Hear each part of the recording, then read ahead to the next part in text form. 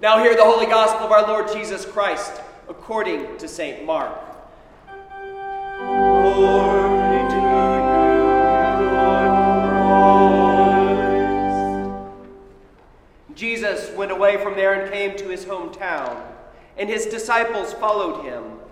And on the Sabbath he began to teach in the synagogue, and many who heard him were astonished, saying, "Where did this man get these things? What is this wisdom given to him? How are such mighty works done by his hands? Is not this the carpenter, the son of Mary and brother of James and Joseph and Judas and Simon? And are not his sisters here with us?" And they took offense at him. And Jesus said to them, "A prophet is not without honor except in his hometown and among his relatives and in his own household." And he could do no mighty work there, except that he laid his hands on a few sick people and healed them. And he marveled because of their unbelief. And he went about among the villages teaching. The gospel of our Lord Jesus Christ.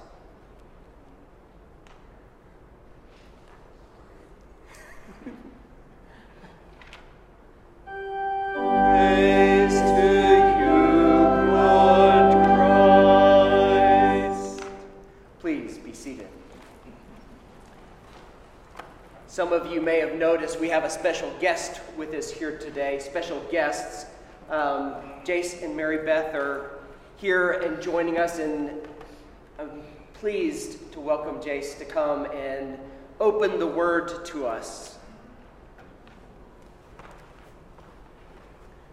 Let me pray for you. Oh, good and gracious God, we thank you that you have brought Jace and Mary Beth here with us today. We thank you for the mission that you have given them, for the heart, for your gospel that is within them.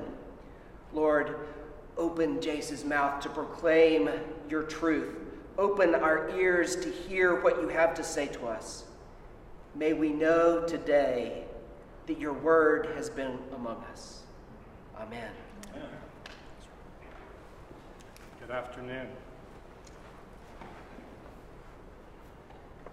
It's hard to believe it's been 6.5 years since Mary Beth and I moved to the Middle East, and since retiring from the Air Force here out of San Antonio, Holy Trinity was our last church in the United States and a place of fond memories still. So it's a great treat to be able to come back here. And thank you, Rob, for surrendering the pulpit as well. I know that's not a simple thing for a rector to do.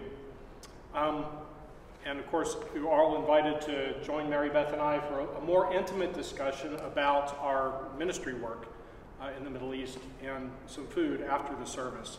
But I want to focus a little more on the scriptures here today. Although I did begin by kind of listing some things that are, at least I thought, unique about where we call home now. And I thought I'd share some of those. We have neighborhoods that are controlled by armed militia groups that are not under the control of the government. There are large-scale ongoing protests that frequently devolve into violence. Whole city blocks look like war zones. There's graffiti from extremist groups on some of the buildings. A lot of it disparaging to Christians, former President Trump and those that support him. The federal government sometimes announces new national holidays with impunity, just on a moment's notice. There's wear of facial coverings and other things that are enforced through social pressure. And it's difficult, if not dangerous at times, to move around some areas due to roadblocks and checkpoints held by militias and other extremist groups.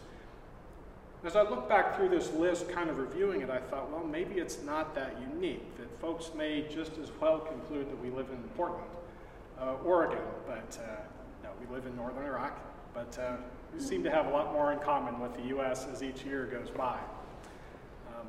But no matter where you're from, I think you can agree that there are hard places and there are hard people in the world. And the scripture readings from this morning, I would say, are not the go-to passages to use for recruiting people to the mission field, but they are an accurate representation, if not a prophetic outlook, of what anyone will face when they're seeking to share the gospel, or to share the truth of who God is. We see an Old Testament prophet, Ezekiel, God's chosen apostle to the Gentiles, Paul, and Jesus, God incarnate himself, all faced the same struggles with their intended audience, indeed, people that they loved.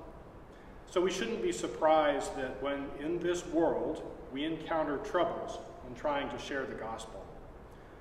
And I want to interlude here, especially since we're broadcasting this, and I don't always know exactly who we're speaking to on the other end. But when I say the gospel, I just want to take 30 seconds to define that so we're kind of all on the same page. And by the gospel message, I mean that the Lord created everything.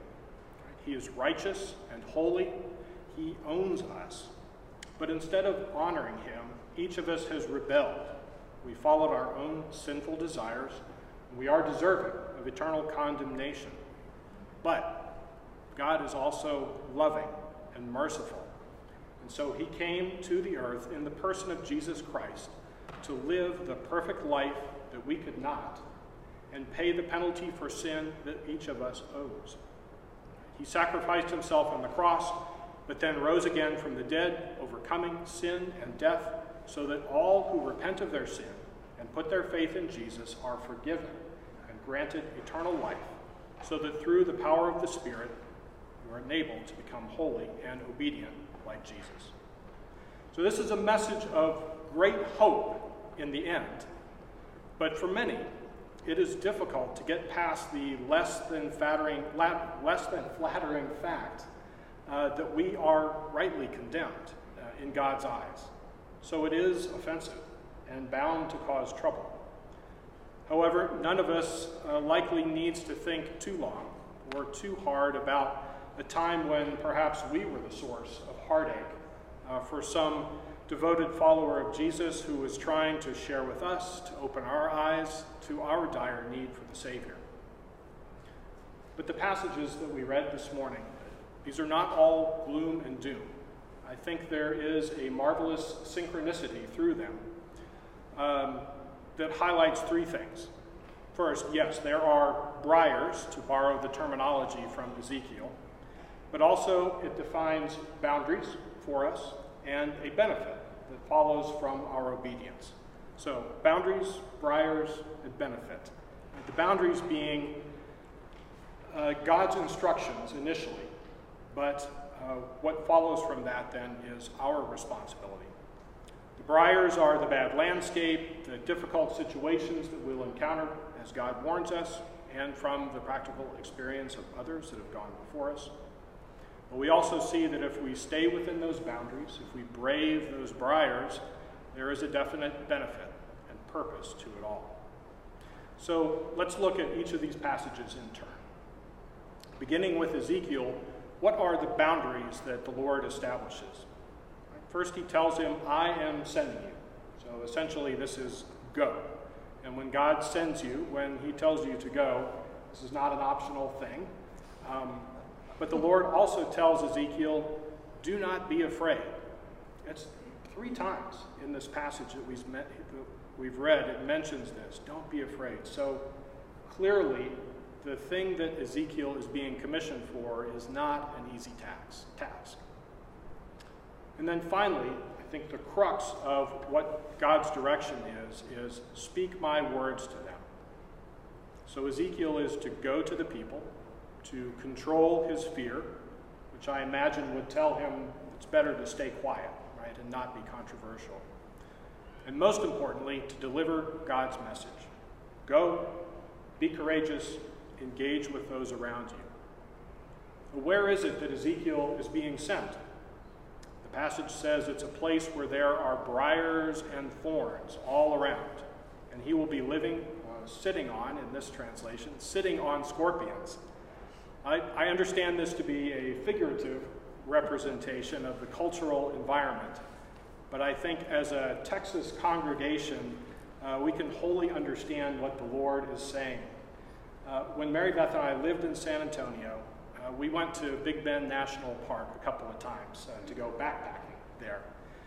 And it is a beautiful but hostile place. Everything has thorns or teeth or stingers, and it seems like it's out to get you. Even the rocks are sharp and difficult to walk on. A person always has to maintain some high level of situational awareness to stay out of trouble there. So I think it's that kind of social setting that Ezekiel is being called to speak to the obstinate and stubborn, a rebellious nation in revolt against God because they are a rebellious people. This is not a friendly crowd. But who are these rebels, right? These enemies of God? It's the Israelites, right? God's chosen people and Ezekiel's own kinsmen. I think we could say it's a hometown audience that he's going to, even though at this particular time these Israelites are in captivity in Babylon, which, by the way, is now modern-day Iraq.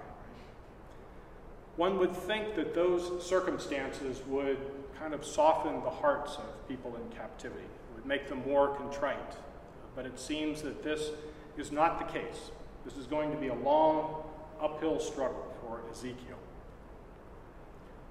But to what end is Ezekiel sent to speak God's words? What is the benefit that's to come out of this? 2 times, the Lord instructs him to carry out these instructions whether they listen or fail to listen. So Ezekiel is not responsible for how God's word is received, nor for the subsequent decision or actions of the Israelites. So if Ezekiel is not responsible for their heart change or lack thereof, he must not have the authority to effect it either. I think this is a basic tenet of leadership, that responsibility and authority must always remain coupled together. Right? It's a recipe for failure to be responsible for something over which you have no authority. And conversely, it's negligence to give someone authority for something for which they are not also responsible for the outcome. Ezekiel's task is to speak my words to them. Speak my words to them. To deliver God's message so that the Israelites will know that a prophet has been among them. This may seem overly simplistic, but think of the consequences to the Israelites. Through Ezekiel's obedience, his audience will know that they have heard from God. They may or may not accept that message, but now they are without excuse for their disobedience. The Lord is mercifully providing an escape for them, showing the Israelites a way back from their rebelliousness. But at the same time, he is not forcing them to be obedient. This is a neat image of the intersection of evangelism and the sovereignty of God, which always brings up the question, do we choose God or does God choose us? I think the answer is yes. In Paul's second letter to the Corinthians, he also speaks of briars to a certain degree, but things that we face on the inside, internal weaknesses, maybe eternal as well, but internal weaknesses that force us to rely on God.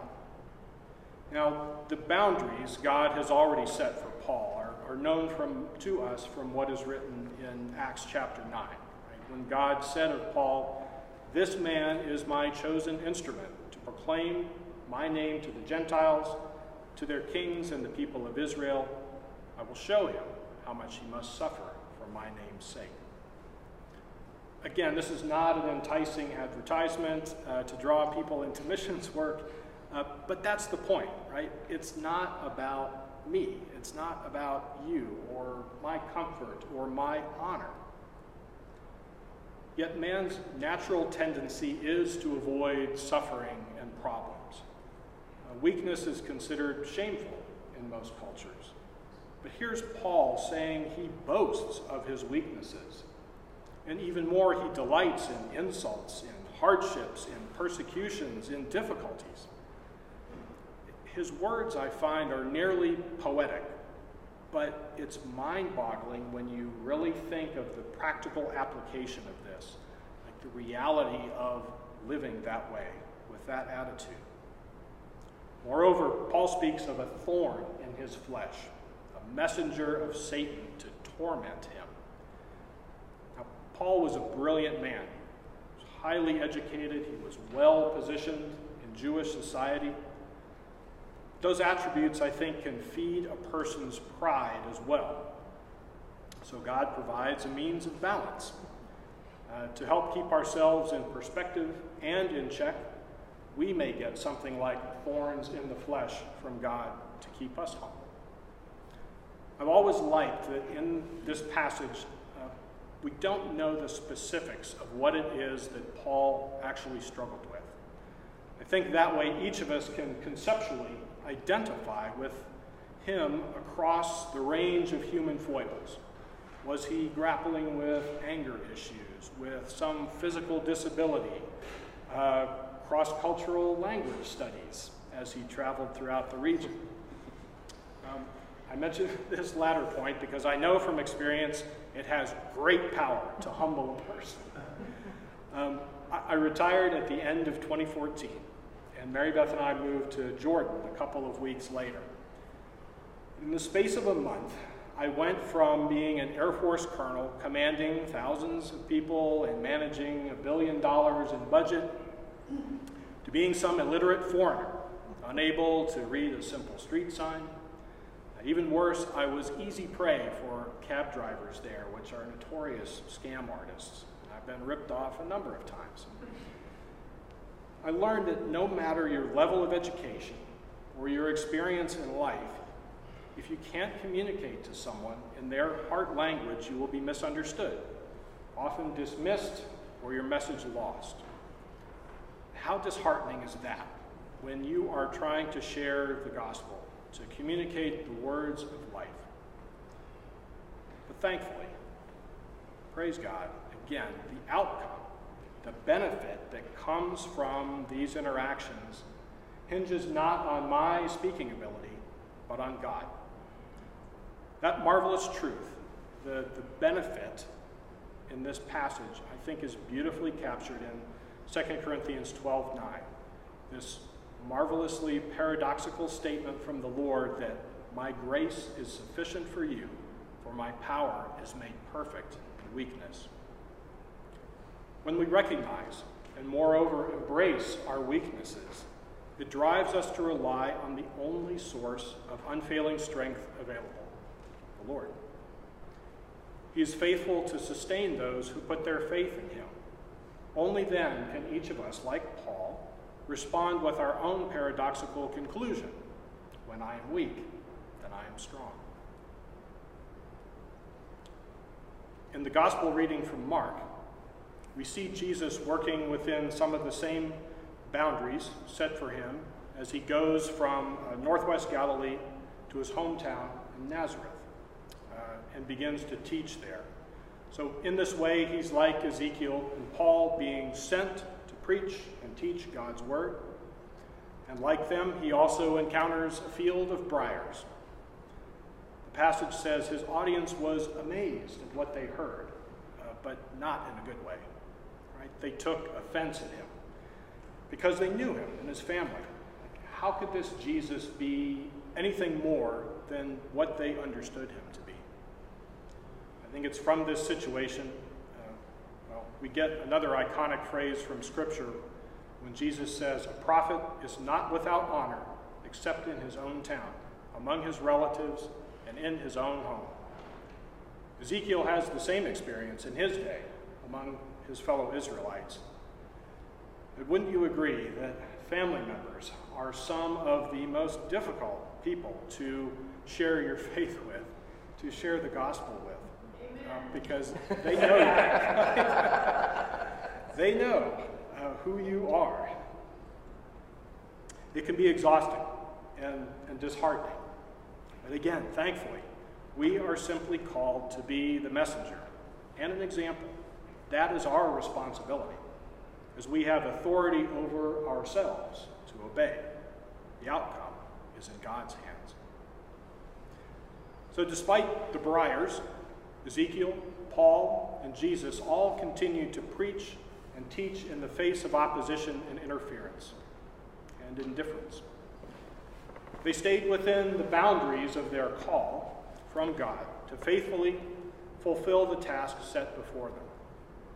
Obedience is honoring to God, but the outcome, of course, is ultimately his responsibility. That is a challenging reality, especially for anyone who is driven to accomplish some assigned mission and to have measurable results. We want to see the numbers. But there's a dichotomy here. That just as the Lord is responsible for the outcome, so too he gets all the glory, the ultimate benefit. We honor him through our obedience, but he is the one that's deserving of the glory for any successful result. So he calls us to speak his words, sustains us with his grace, but ultimately allows us to be some small part of accomplishing his will. So if, for now, we remember and live the reality that God's grace is sufficient, for his power is made perfect in weakness, how great will be our reward, our benefit, when we stand before him and hear, "Well done, good and faithful servant." Amen. Amen.